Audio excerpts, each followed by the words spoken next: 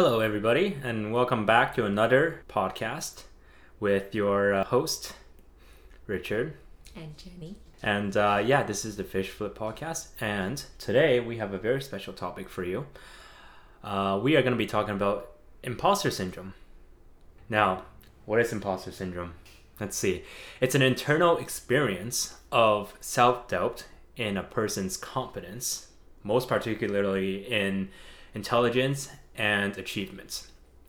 There's a little bit of element of Perfectionism, thank you. And the otherwise social context, say like minorities, in a large group. Feeling like you're different from others. Exactly. So boiling it down, basically feeling like a fraud, a person with a mask on pretending to fit in where they are. This was identified by Pauline Rose Clance and Suzanne Imes roughly more than 40 years ago. These two are social psychologists, I believe. And it basically affects every age groups and affects across genders. It is now though found to be more proportionally towards minorities currently. So this seems to be what's going on. In those kind of groups. This is the trend we're seeing recently. Whereas in the 70s, when they first started studying this, it was most common in women, which makes sense because at that time they were it was a new women's rights kind of type of a change of social context. And now men, women, everyone, especially minorities, experience this. So what we read from the International Journal of Behavioral Science, it is estimated that 70% of people will experience this at least once in their life. So calling it a syndrome kind of downplays its universality. Yet it's not a mental illness. And it's not an illness either. No. So it should be also noted that it's not exactly tied to depression, but rather it may lead to changes in levels of anxiety, which is what is tied to depression that way. So in its own, it's not a cause of depression. I believe we were looking around previously trying to figure out what and why imposter syndrome exists. And I found that it is due to this, I guess you call it a social phenomenon of pluralistic ignorance, which sounds like a really juicy topic we can dissect later on at another podcast. Most people believe, being affected by pluralistic ignorance, most people believe this feeling of self-doubt, so this feeling of imposter syndrome, as applying only to themselves, since most of them go through these kind of syndrome not knowing how hard their peers have had to work or how difficult their peers have found tasks that they are facing themselves. So their level of self-doubt is not curbed by any means of measure or a benchmark of what happens with their peers. It's hard to measure who feels more like an imposter. Exactly. So this pluralistic ignorance is just the not understanding of that idea or that of what's the truth is behind their own level of self-doubt and why it's being caused to be that way. I have I think one problem that leads into imposter syndrome is kind of like not appreciating your own accomplishments. So everybody has their strengths, and just for example, if somebody else has a strength in a topic that you're not very good at, it doesn't mean that you're an imposter when you're working on that on that topic, or you try to learn more about the topic. It is just you trying to improve yourself and try to grow. And everyone experiences this when they join a new club or start a new hobby.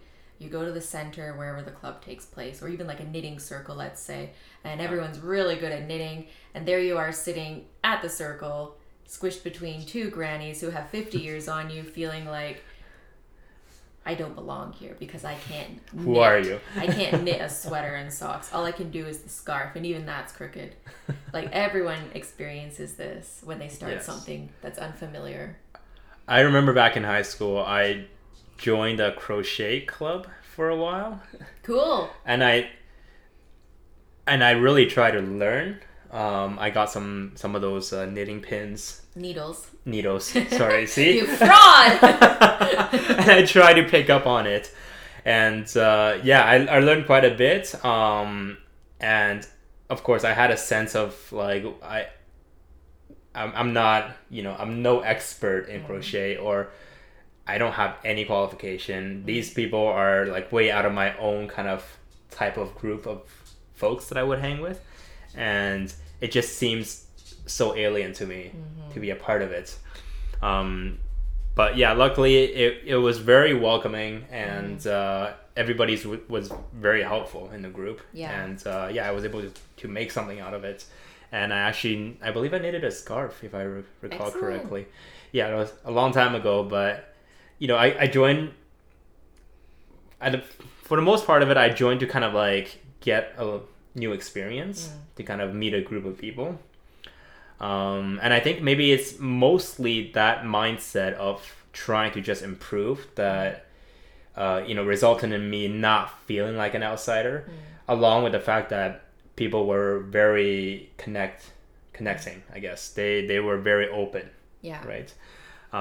Because the other people don't think that you're a fraud. They don't think that you don't belong. Because I think humans, I read, naturally default to truth. I read that in the book that you're lending me, Talking to Strangers by Malcolm Gladwell. Yeah. People default to truth. So if you say, I'm a knitter, I'm in the knitting club, they will not assume that you're lying or that you're an imposter, because why would they? It takes so much more effort to assume that. That's fair. Yeah. People generally are trusting unless proven otherwise, right? So their default to truth is, default in trust. Yeah. What's another symptom? Now, okay, imagine this. Tell me if this sounds like you. This may or may not sound like you. But imagine you're back in school and you got a really good grade on like an assignment, and all you can think to yourself is, great, I finished this assignment. Where you could have been thinking, hey, you finished an assignment and you've gained a great deal of experience. You're more wise in a certain topic. So instead of appreciating this new found knowledge and wisdom, you kind of just focus on, okay, what do I have to do next?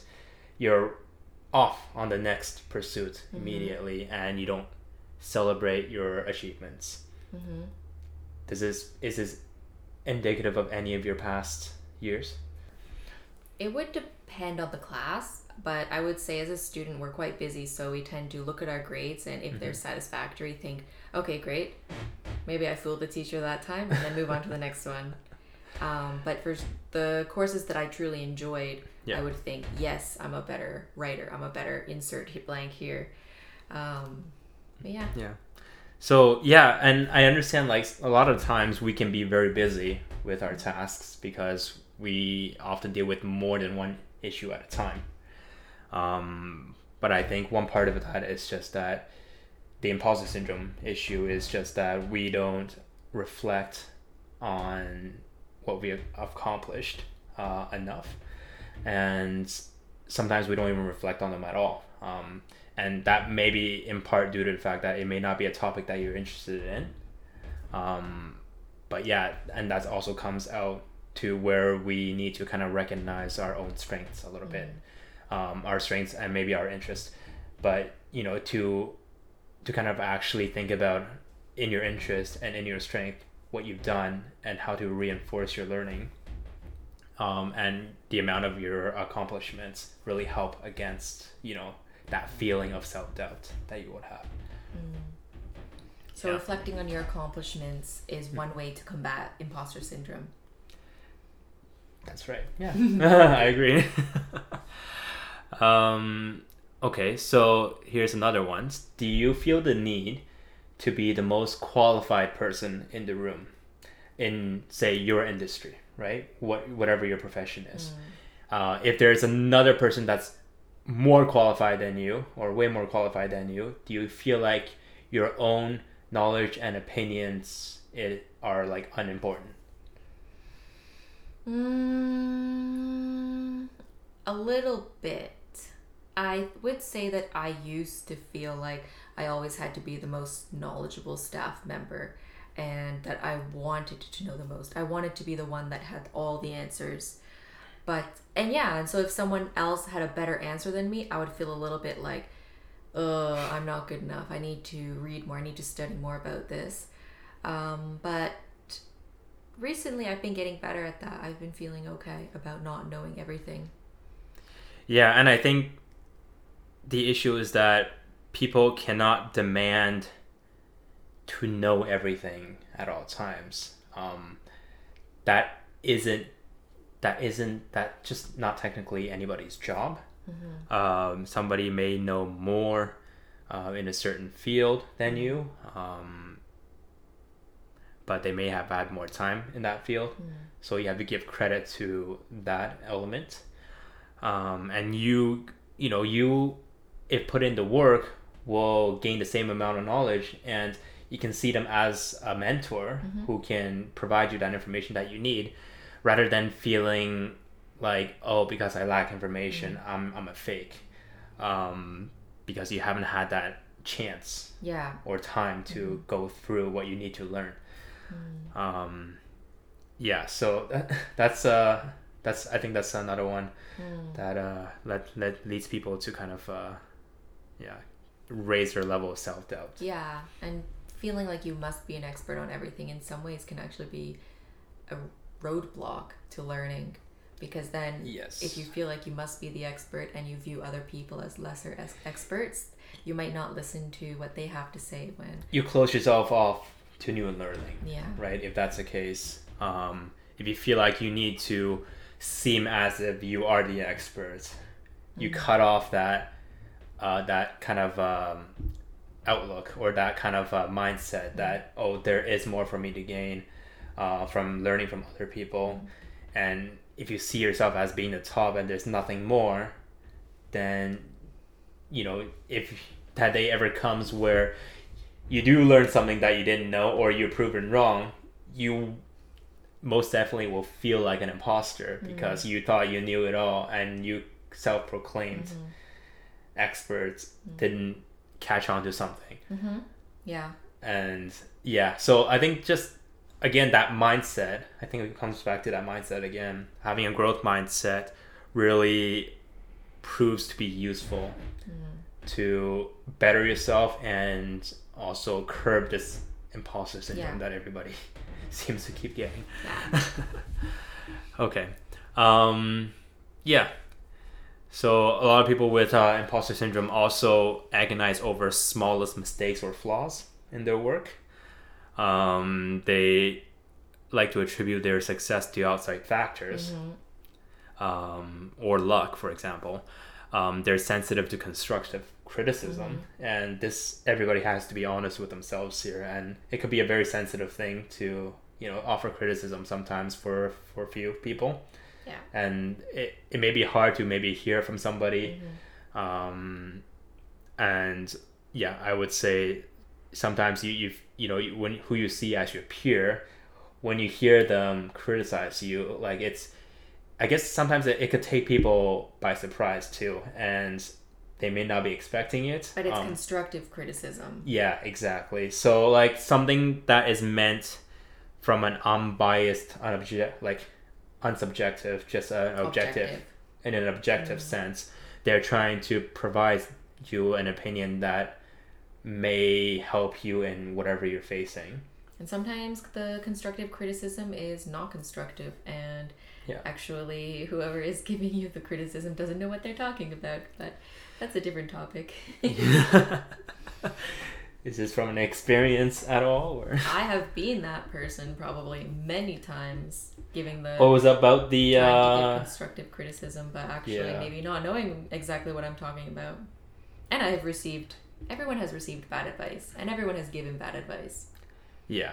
I think the important thing is to just actually consider the advice before brushing it off or letting it completely soak in. It is always sensible to kind of review what people are saying rather than write it off. Now, another element of people with imposter syndrome is they downplay their achievements. Yeah. So I read that anyone who feels like they are experiencing imposter syndrome, they aren't able to internalize and own their successes. They just aren't able to say, I did that. I did a good job. Yeah, and you have to mark it down for yourself and remind yourself why you believe you know a certain topic. So all of your points, they relate to, 5 different types of imposter syndrome? Yeah, so I believe Dr. Valerie Young wrote a few books on this, and she talked about some specific characters of imposter syndrome. These kind of personalities are as follows. They're a perfectionist, the person who has to get everything right, or if they make a mistake Fraud. or a flaw, they're apparently not the real thing. The second one is the superwoman or superman, the personality who has to be constantly working and outworking their peers, or they are not Fraud. a real deal. Second. And then we have our third one, the natural genius, the one who is just so talented. They can get any topic down. They can learn any subject quickly. And if they don't know a topic and they can't learn it in a short amount of time, they're Fraud. Supposedly, and are not able to actually put in the time and learn a certain topic they're probably not familiar with. And then we have the fourth personality, the soloist, the person who has to accomplish everything on their own without the help of others. God forbid they get the help of others. Fraud. Otherwise, they're a fraud. And then we have the last personality, the expert, the person who believes that they need to know everything. And if there is a topic that is brought up that they don't know about, they get the sense of imposter syndrome and this level of self-doubt. Fraud. And they supposedly become a fraud. So these are the 5, I guess, Types. probably, most prevalent types of personalities for imposter syndrome. And I guess I would say, though, I would like to add in there, though, that being a minority itself is maybe a different kind of imposter syndrome. Yeah. Just being in a group where everybody's maybe a little bit different from you. Yeah. Yeah, so like I would say, speaking from personal experience here, coming to Canada, that in itself, when I was living in a different society completely, I had totally different beliefs when I came here. I wanted different things and I had different ideals. And just seeing everybody else, I totally felt like an imposter. And I'm very grateful that I found the kind of communities that I did. Being able to commingle with people that have similar beliefs to you really help you transition into a society, and I'm very thankful for that. But yeah, like the important thing is there that you go find a source to connect with. You find others who may share this kind of like situation with you, or even just talk to someone else who may have like an imposter syndrome of their own. Maybe another topic, but it's all about feeling like you're the odd one out. You're not the real deal.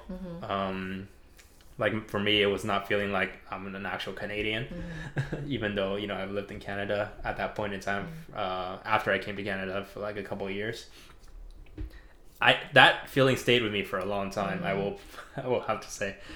But yeah, and you know what? Eventually, I learned. It's you are who you are. And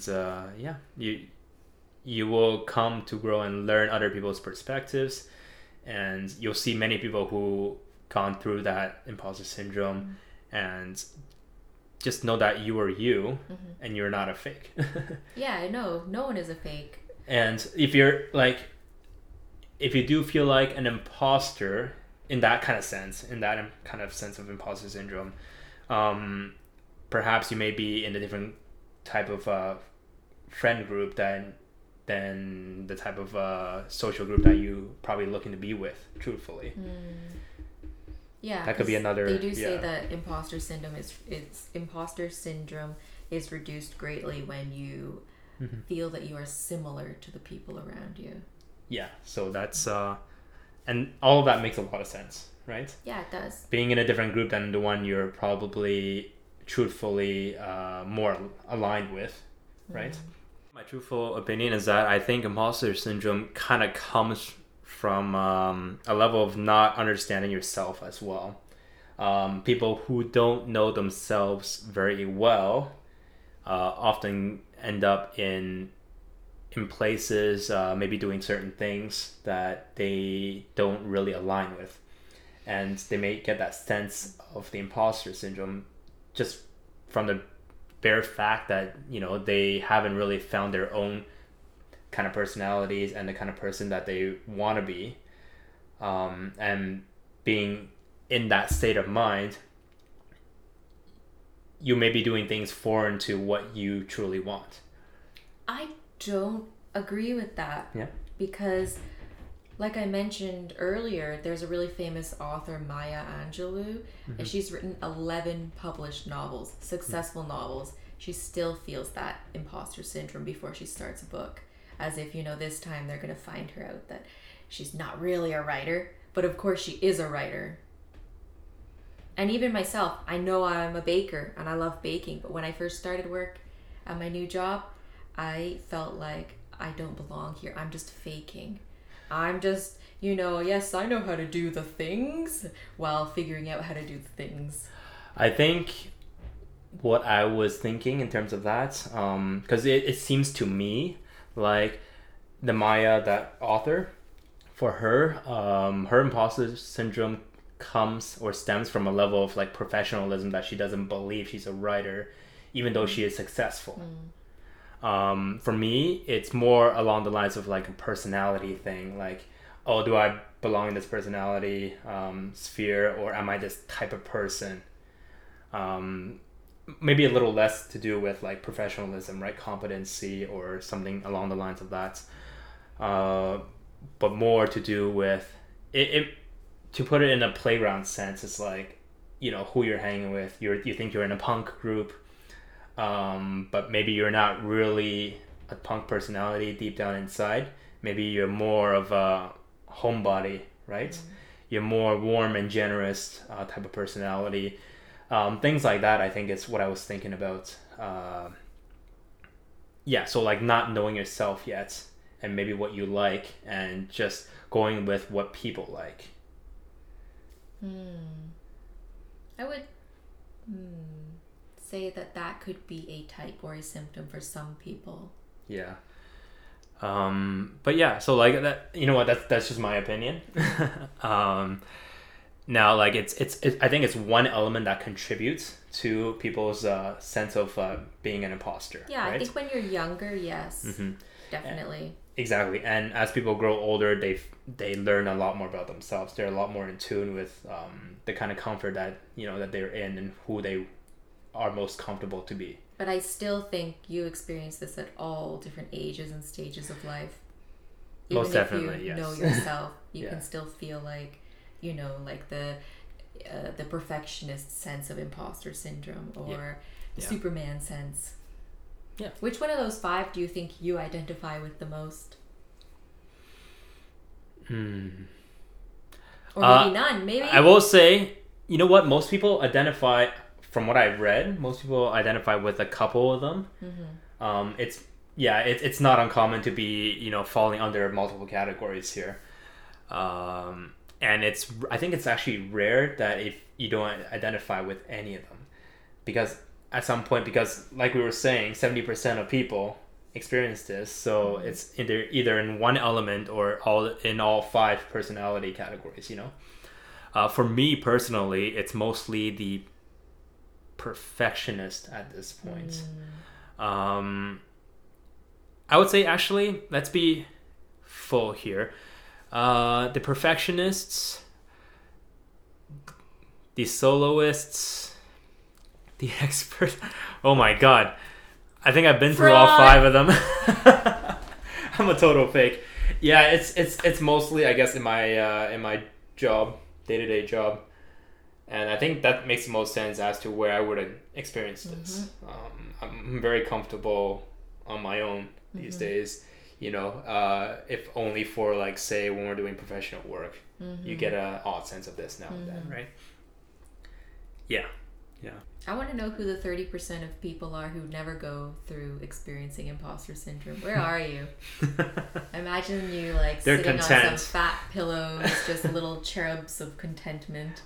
Maybe they know. The world is grand. Yeah, they know about all this kind of stuff and they're just blissful. Oh, I guess narcissists wouldn't experience it. Maybe in some aspects. Anyways. Like, what about those personality types that can set their own level of standard? So, instead of, like, feeling like you got self-doubt because you're not meeting a certain standard, what if they're just not meeting your standard? Are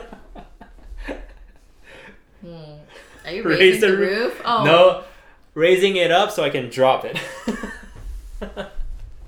Not funny. That's a workout. Oh, fraud. Yeah. Thanks. And yeah, for all of you out there, even Albert Einstein described himself as an involuntary swindler. So, can you believe this? The father of modern physics, the person who invented E = mc squared, didn't feel like his work deserved praise or attention, into that kind of a feeling. Yeah, and the imposter syndrome is a false insecurity, right? It stems from beliefs that are not grounded and rooted. It's an assumption of other people that you make that is not tested by truth. And I would tell you, because everybody, or almost everybody, experiences this, that they're all going through some level of, their own obstacles, and maybe you're just going through a different type of obstacle than they are, right? But that doesn't make you an imposter. It just means everybody's going through the process of learning and growing. Yeah. So yeah, this is also known, if you remember, as the pluralistic ignorance. So keep in mind a pluralistic ignorance. One more time. Say that one more time. I had a lot of trouble trying to say this. Say it 3 times fast. Fraud. Pluralistic ignorance. What a fraud. Yeah. So don't let your mind trick you into thinking locally. Reach out. Talk to others. Recognize your expertise. Adopt a growth mindset. Remember, nobody's perfect. You're allowed to make mistakes as well. You should make mistakes. If you're not making mistakes, you're at the end of the road. Yeah. Agreed. Okay. Well, I want to give a quick shout out and thank you to Elizabeth Cox. She is an educator on YouTube. I learned quite a bit about imposter syndrome from her. She also has a lot of other educational videos that you may very well learn a lot from if you like to tune into her.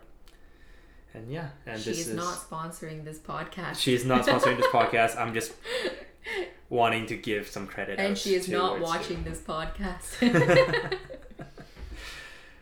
No. But if she does, that wouldn't be too bad. I'd be happy, like, if she saw this and and kind of thought to herself, wow, I am making impressions on people. I'm not a fraud after all. Maybe she's going through it again. Yeah. Imposter syndrome, everybody. So yeah, this has been another Fish Flip podcast. Thanks for tuning in. And as always, I'm Richard. I'm Jenny. Thank you. And we'll see you next time. Bye-bye. Yeah.